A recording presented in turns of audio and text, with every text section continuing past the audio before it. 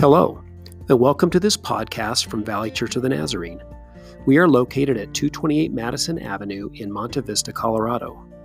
I am Pastor Chris Yoakum, and I am so glad you have tuned in to listen to this message. I would also love to invite you to join us on Sunday morning for our small group discipleship classes starting at 9 a.m. for all ages, and our worship service starting at 10:15 a.m. We have many other activities and Bible studies throughout the week. Please visit our website at valleynaz.com and our Facebook page for more information. Our prayer is that you encounter the God of the Bible and come to know the joy of salvation through Jesus Christ, that you be equipped to engage the world for Christ. Thanks again for listening, and may God bless you. I want you to stand and turn with me to Daniel chapter 11.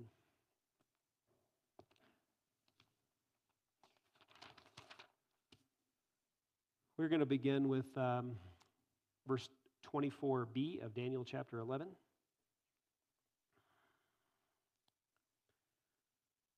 We have a high regard for God's word. We believe that it is inerrant and infallible.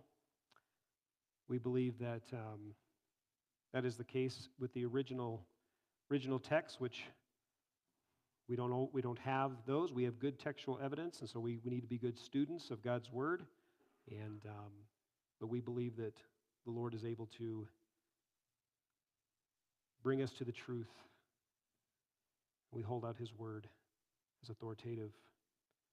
Hear the word of the Lord this morning, Daniel chapter 11, starting with verse 24b. He will plot the overthrow of fortresses, but only for a time. With a large army, he will stir up his strength and courage against the king of the south. The king of the south will wage war with a large and very powerful army, but he will not be able to stand because of the plots devised against him. Those who eat from the king's provisions will try to destroy him. His army will be swept away, and many will fall in battle. The two kings, with their hearts bent on evil, will sit at the same table and lie to each other, but to no avail, because an end will still come at the appointed time. The king of the north will return to his own country with great wealth, but his heart will be set against the holy covenant. He will take action against it and then return to his own country. Father, we're thankful for your word. Again, we're thankful for your reliable witness, Daniel, and we're thankful for the messenger that was sent to him to give him this word. Lord, we know that it has been very valuable to your people, and may it be valuable to us. May you attend with us in both the preaching and hearing of your word, we pray. And we will make a room in our hearts for your word. Bless us now, we pray, in Jesus' name. Amen. You may be seated.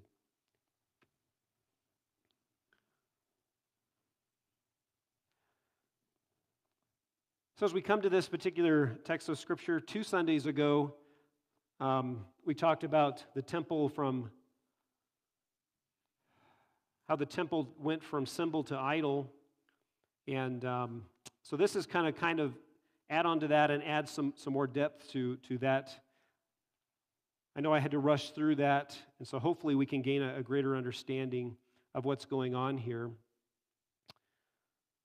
Very difficult scriptures, as I have said, very difficult to interpret, very, very difficult to try to figure out what is going on here and then apply it to our day, but hopefully we can do that this morning. Just as a matter of review, Antiochus Epiphanes was an illegitimate leader. He is a usurper. His brother was actually in line for the throne, but he came in and usurped the throne. He was a despised person, often called Epimanes instead of Epiphanes, which meant madman. Antiochus searched for legitimacy. He was in a constant search for legitimacy, as were all the rulers, right? Every ruler that came up, you got to realize that, human beings, they would only last for a period of time, and they would die, and then somebody else would take their place. And so every ruler was looking for legitimacy. That's often why they would be called Ptolemy, which is more of a ruling name, but then they would be called, like in this case, Epiphanes, means God manifest. But there was many other names. His, Antiochus' father was Antiochus the Great. And then the Ptolemies, you had Soter, which was Savior. You had Philometor, which was love of the mother. Philopator, which was love of the father. They were given these names, again, to give legitimacy to their throne and their rule. And so everybody wanted legitimacy and longevity, and they were always searching for these things, but especially so for Antiochus Epiphanes. You'll remember back in our study, he had been sent to Rome as a political prisoner, and he wasn't even supposed to be on the throne. And yet he, through treachery and through his scheming, had come to this place. And so he was searching for legitimacy. I really think that he, if you could gather up information, do some kind of a psychological sketch of this man, I believe he had a lot of different issues. But one of the greatest things that he was dealing with was, he wanted to be something great. He really wanted to be something great. We know that Ptolemy, the Ptolemy that had died just before Antiochus came to power, his name was Epiphanes as well. They gave him that name as well, Epiphanes, Ptolemy Epiphanes. And we know that Antiochus Epiphanes' father, Antiochus the Great, had given his daughter, Cleopatra, who was Antiochus Epiphanes' sister, to Ptolemy Epiphanes. And I believe that there was a lot that Antiochus was dealing with there.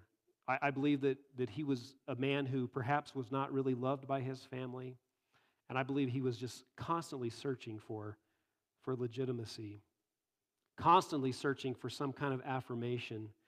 And I think in that particular sense, since he was really a small man, small person, that through his treachery had come to a very big position, he became very wicked and very evil. And Satan was able to use and manipulate this man in a tremendous way. If you look historically, his death was very tragic, very tragic.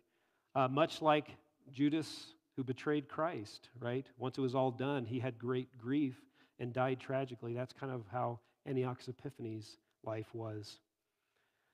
And so in verse 24b, I said 2 Sundays ago that it talks about him planning his fortress design, which is interesting. Just as a note here on 24b, in the NIV it says he will plot the overthrow of fortresses. I think the NASB has some kind of a design against or something like that. But in the original text, there is no sense of against. There is no overthrow. None of it's there. And in your particular translations, that typically those who interpreted the Scripture interpreted that way because Antiochus was a bit of a warlord, and so it seemed like he was always against. But the original, the way that it says is really that he'll plot his fortress design. The word for overthrow there, the Hebrew word, this is the only place that it's translated overthrow. In almost every case, it's either design, plan, or scheme. And I believe what it is talking about here is that Antiochus really had a plan for the temple. He really had a plan for the temple, and I believe one of the reasons for that is because Satan had a plan for the temple and wanted to use Antiochus Epiphanes. But Antiochus Epiphanes had a plan for the temple to use it to help legitimize him. I really think that he did believe that. And I think that's what it's talking about here, especially as you take into account what we'll see towards the last part of Daniel chapter 11. That's what the Antichrist, I believe, is going to do again. The wording that is used there is very, very interesting. But Antiochus is searching for legitimacy. Antiochus planned his fortress design. And I want to take a brief moment just to try to put ourselves in the place of God's people during this time. I want to look at the idea of legitimacy, that word.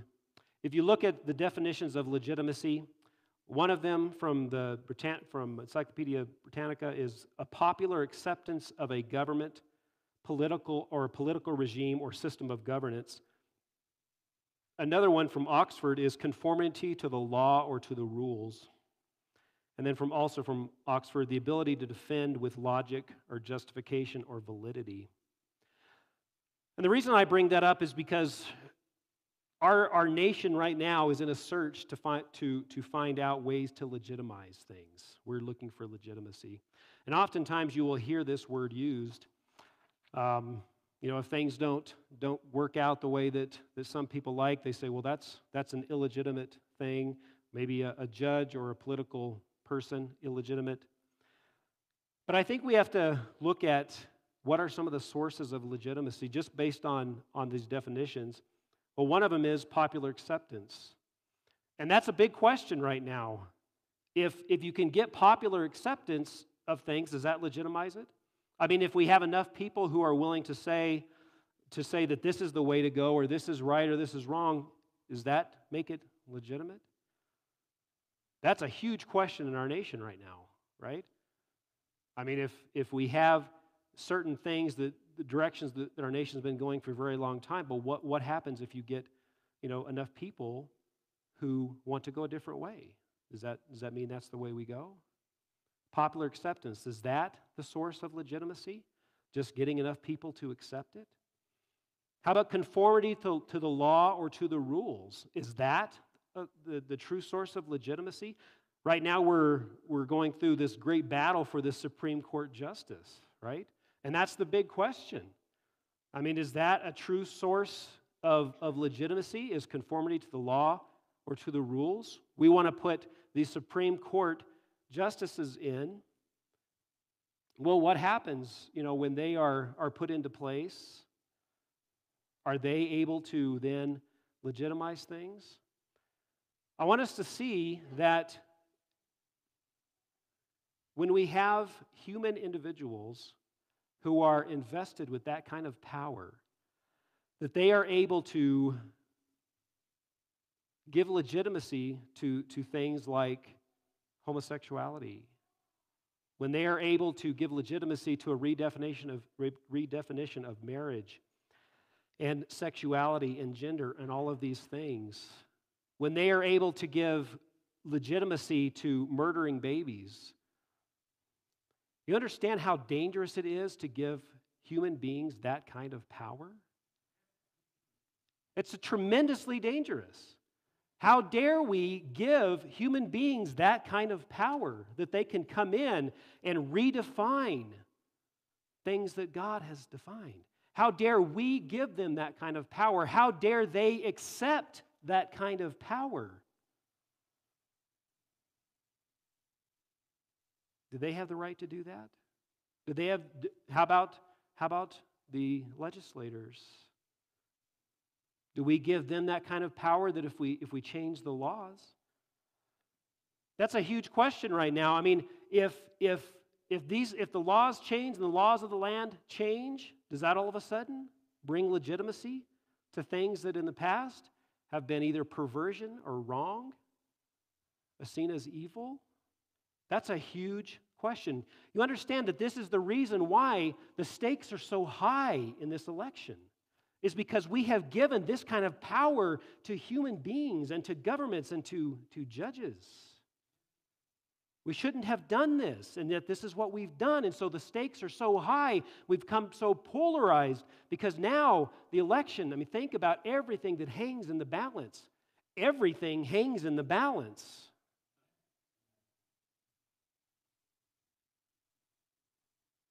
How about the ability to defend with logic or justification or validity? Well, that's where a lot of people go, right? What about scientific evidence, right? You hear that a lot. Science says this, and science says that. How dare we elevate again human beings or anything to the place of God and say that, oh, well, if this says,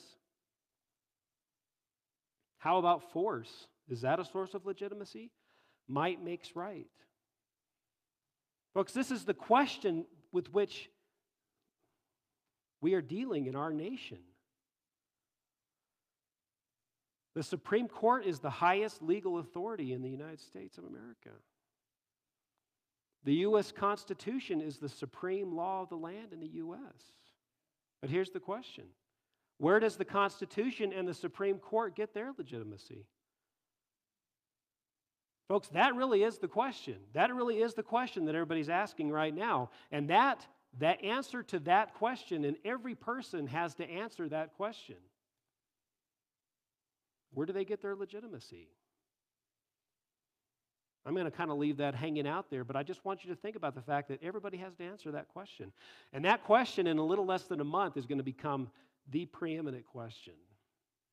What is legitimate? Where do these things get their legitimacy, right? I believe they come from God. That is a question that people are going to have to answer. So here we are in this situation, right? These are situations that we really shouldn't be in as a nation or as a world, because really there's only one God and He has spoken, and we believe that He is the one who is able to be the definer of human sexuality and marriage and gender and what is the beginning of life and how to treat human beings. We believe that the God of Abraham, Isaac, and Jacob, God and Father of our Lord and Savior Jesus Christ, is the one who has the right to do this, and He has spoken. We believe that. But what about if you get enough people who don't believe that? What happens then? See, these are all questions that we're trying to answer right now. And you've got a lot of groups over here that are like, well, you know what? Hey, we'll just go out here and we'll start burning and tearing stuff up, and that we'll get our way that way. And eventually, that is the answer for a lot of people. But these are questions we have to answer. Now, the reason I bring this up is because in our text, this is exactly what Israel was dealing with. In Israel, the high priest was the highest religious authority. And the Jewish temple was a symbol of the high priest's religious authority.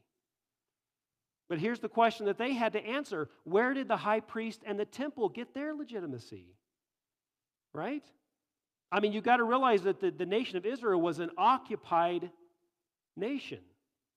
And it's interesting that if you look historically, you had the nation of Israel, and they were very divided between the northern and the southern kingdoms. And oftentimes, you had a particular king in the south, perhaps, that would kind of protect the nation of Israel. And then maybe that would shift to the northern kingdom. But it's interesting that for the most part, all of the kings kind of took the opinion that the Jewish people should be able to worship their God the way that they thought, right? The right way, that they should be able to do that. Matter of fact, you had many, especially in the southern kingdom, many of the kings who were very favorable to the Jewish people and would bless them in a great way. It's an interesting note of history that 100 years before Antiochus Epiphanes, Ptolemy Philadelphus commissioned the translation of the Pentateuch, which is the first 5 books of the Bible, into the Greek language. Also, his father, Ptolemy Soter, when he came to power right after Alexander, he went in and he went into Jerusalem and took a whole bunch of people captive and took them back to Egypt. And about that time, they began to translate the Old Testament into the Greek language, and then Ptolemy Philadelphus had the law translated into the Greek language. And so you can imagine at that point, these people began to read the Old Testament in their language and can you imagine, all of a sudden they're reading Daniel and seeing these things? And so it's amazing, you had different views that they would take. Some of them really wanted to worship Yahweh, wanted Yahweh on their side. Many of them saw the temple and saw Yahweh as a political tool, saying, if we could control Him or get Him on our side, He could give us legitimacy and longevity if we can get Him on our side. So some had good motives, some had ill. Kind of like in Jesus' day, even as some people began to even believe that Jesus was the Messiah, but instead of saying, well, we'll fall down and worship Him and obey Him, they said, wow, He could really be an asset to our cause, right? And so you had this tug of war that was going on. And for the Jewish people, understand, all of a sudden, this particular king, he wins out. Remember the scripture that talks about a sweeping flood was swept out of the way for Antiochus. Everything began to go his way. All the right people started to die. The southern kingdom was now ruled by a 6-year-old child. Everything was going his way. Antiochus, there was a guy by the name of Hyrcanus who had died, and Antiochus went and took all his wealth. And so Antiochus, all of a sudden, in just almost an instant, became so powerful. And he was a man who was just very smart and he was treacherous and very cunning. And I believe part of that became then because Satan used him as a tool and gave him that cunning. But you can see the way that Antiochus took charge in that way. And so the Jewish people, Antiochus, one of the first things he did was to try to gain hold of the high priesthood, right? And then he gained hold of the temple. And he began to change the ways of the Jewish people. So from the Jewish people's standpoint, it seemed like, hey, the Greeks have come, right? And the goal was, from Antiochus Epiphanes' standpoint, was to get everybody to go the Greek way, which he believed was his way, which was going to give him, again, more legitimacy and power. And so this was the struggle for God's people. What to do when this overwhelming force comes in and starts to say, okay, everybody's going to go this way, right? And they use force, and they use all of these different tactics to say, we're going left, we're going to go in a different direction. So Antiochus, in verse 25 and 26, this chronicles Antiochus gaining control of the high priest and the temple. He made plans to invade Egypt. Antiochus, it says there, with a large army, he will stir up his strength and courage against the king of the south. The king of the south will wage war with a large and very powerful army, but he will not be able to stand because of the plots devised against him. Just a quick note, I'm going to read this out of Josephus so we can hear what he says about this. He says, now Antiochus, upon the agreeable situation of the affairs of his kingdom, and it's interesting that just prior to that, the paragraph just prior to that, what Josephus was talking about was Antiochus gaining control over the high priesthood, and the fact that they built a gymnasium in Jerusalem, and then the priests and all of them were going the Greek way. Everybody's going the Greek way, right? Now Antiochus, upon the agreeable situation of the affairs of his kingdom, resolved to make an expedition against Egypt, both because he had a desire to gain it, and because he condemned the son of Ptolemy as now weak and not yet of abilities to manage affairs of such consequence. So he came with great force to Pelusium and circumvented Ptolemy Philometor by treachery and seized upon Egypt. And so this is the way Antiochus was thinking. Again, the time is perfect. Antiochus wanted to rule both the north and south, and I'm sure he wanted to rule the entire Greek kingdom, which again was divided into four. And so Antiochus sees his opportunity, and he goes in and invades Egypt. And I believe what happened was Antiochus had set up people who were in Ptolemy Philometor's realm, or even in his household. Remember that Antiochus was Ptolemy Philometor's uncle. So he had people who were treacherous. And so what Antiochus was able to do was come in and defeat Ptolemy Philometor and capture him, and he took him hostage. And so Antiochus, encouraged by his large army, in other words, he was stirred up. He felt very strong and very confident because he had the high priesthood. He had seemingly all of that wrapped up as far as the temple in Jerusalem. And now that he has this large army, he feels very confident, and he goes and he is able to take Ptolemy Philometor captive. So he thinks that everything is going his way, and seemingly it is. So then in verse 27 it says, the two kings, now remember, Ptolemy Philometor is now there with Antiochus, and what Antiochus Epiphanes did was he was very nice to Ptolemy Philometor, who was his nephew, and treated him very well. And so basically you've got these two, this very young child, probably 6, 7 years old, and you've got Antiochus Epiphanes, and they are scheming together about what they're going to do. Now what Antiochus wanted to do, and what he's going to do, is try to send Philometor back to Egypt to rule, but in Antiochus' minds, he will be Antiochus' puppet, and he will have control over Egypt in that way. And so you've got these two individuals who are sitting there, and they are scheming together. Now, here's what we've got.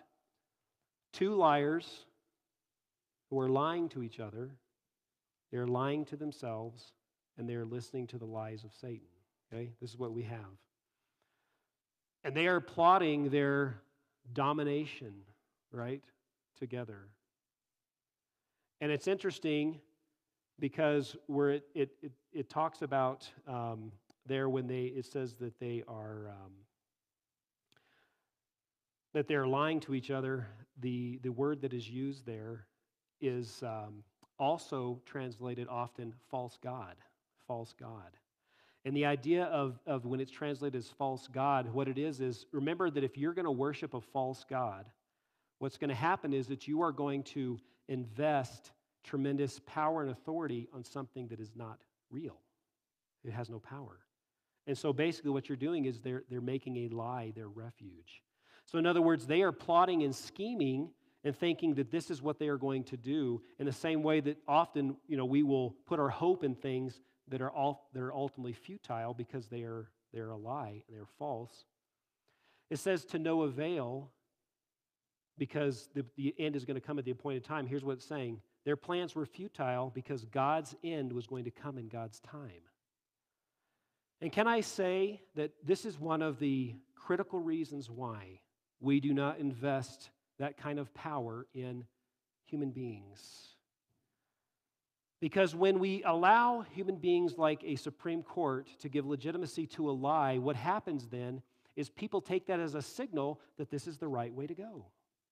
When you have individuals who say, oh yeah, homosexual marriage, no problem. People say, oh, well, then it's fine. Then I'm going to go and do that. And they don't realize that homosexuality is an abomination and homosexual marriage is false and it is not legitimized by God. And so they are going to put their hope in something that is a lie, that is ultimately going to be futile because God is not going to bless it because it is not His plan. This is why it is so critical for us as Christians and for our Christian denominations to stop legitimizing things that are false and go against God's word, because people then put their hope and trust in things, even eternally, which are false. They make a lie their refuge. People go and they go a certain way in their lifestyle, and they think it's okay because it's legal. Well, the court has said it's fine. We've even got Christians, we've even got pastors who are saying it's fine. And we legitimize things that God has said are either perverse or wrong or evil. And folks, the reality is that it is to no avail. If you go down a path which God has condemned, ultimately, where is it going to lead? To condemnation. We as Christians are the ones who stand up and we stand in the gap and we say, no, that is a wrong way. Folks, even when political leaders, if they go down that path, one of the great privileges we have as Christians who know the truth is to stand up and say, no, that is the wrong way. Because if we don't, all of a sudden, everything begins to be legitimized. Many of us knew this time was coming, but it's interesting how pedophilia is being legitimized today. Look for this term, minor attracted. You heard that yet? It's not pedophilia anymore, it's minor attracted people. If we give it a different name, of course it completely changes it. It's no longer evil and wicked. And if we say it's okay, well, certainly if the court says it's okay and we change the laws and our nation decides these things are okay, of course God will change His mind, right? No. God's not going to change His mind. God has already spoken. These are the things that He has said. And folks, the reason why, it is not a loving thing to lie to people, because then again, they put their hope in things that are a lie that ultimately God has condemned and will condemn. And we as Christians, we stand up. This is why Daniel is such an important thing, a book to study during this time. Daniel was a man in high places, right? And he didn't just bend to every whim of the ruler. No, when the ruler came up with things that were against what God said, Daniel said, well, you know what? I'll submit as far as I can, but you know what, King? I'm not going that way. No way. And Daniel knew that the loving thing to do was to stand in the way of people going the wrong way. He knew that was the right thing to do. And we as Christians, it is our great privilege to bear witness, to be witnesses of the truth for our world, so that we can say, you know what, that's the wrong way. That's not the way to go. And it doesn't matter who says that premarital sex, adultery, all of the things, homosexuality, it doesn't matter who says they're okay. If God says they're wrong, folks, they're wrong, and they're always going to be wrong. The reality is there is a objective truth. There is a absolute truth that we hold fast to, and we do no one any favors by legitimizing that which is evil. So Antiochus, full of pride and great plunder after the defeat over Egypt, he heads home. Antiochus wanted to secure his title as God manifest. He banned the right worship of Yahweh. Having secured the high priesthood, he made sure that they were going to pervert the right worship of Yahweh. He was going to make sure that the Jewish people, it was horrible. If you look historically, absolutely horrible what they did. Just one of the things, this is hard to say, but they banned circumcision, which was again part of the covenant. And if babies were found that the mothers or their mother had circumcised them, they would kill them and hang them around the mother's neck. It was horrible, the things that they did, that Antiochus did in order to try to pervert and cause people to stop following the right way. Now understand, from a strategic standpoint, Satan knows that if he can get people to stop being obedient to the covenant, if he can get people to stop following God's word and doing the right way, his task is done because God's going to bring judgment upon them. And so that's his goal, is to get them to stop worshiping. Now, Satan knows that, again, the remnant, that's where they are. And if he can get everybody away from the Holy Covenant, he thinks in his pride that he can somehow stop the Messiah from coming. So Antiochus wanted to secure his title as God manifest. He banned the right worship of Yahweh. Antiochus was filled with satanic pride and aspirations. Folks, when we give people the kind of power that we're doing, that's what we're doing. We're putting them at great risk, because as soon as Satan finds a person who we will give that kind of power to, and that person says, "Oh, I'll take that," Satan says, "I'll take that person, I'll use them." Folks, we stand for the truth so that our world and our leaders can know, you know what? We are bearing witness that if you go and you go away from God's word, that is a wrong way. Don't go that way. We are not going to give anybody that kind of power. I don't care who they are. I don't care who it is. A president, Supreme Court, it doesn't matter. If anybody stands up and begins to say something contrary to God's word, we know that our world is going to accept it, but are we? No. We can still submit to the powers that be and authority, and we can say we will not follow that way. We won't do it. We are going to stand up for the truth. When we legitimize that which is false and evil, we give power and authority to the enemy. Okay? The next slide. When we legitimize that which is false and evil, we give power and authority to the enemy.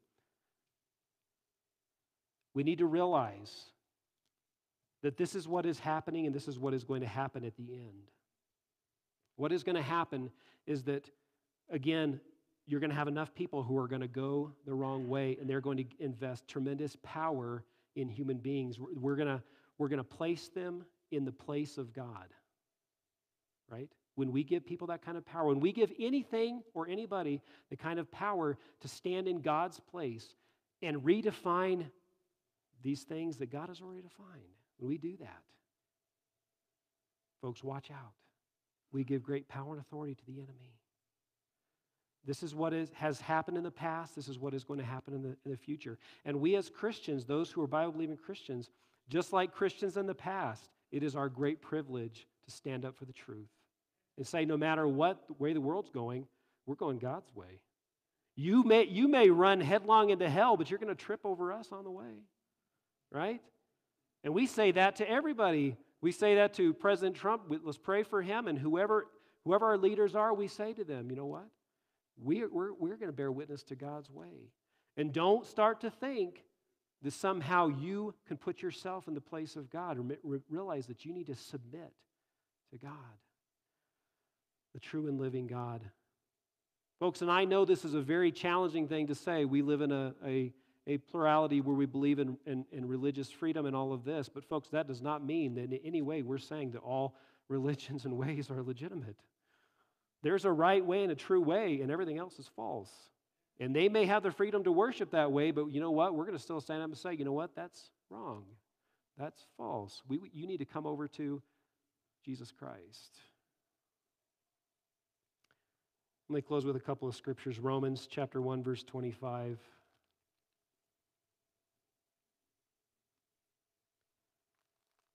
Romans chapter 1, verse 25.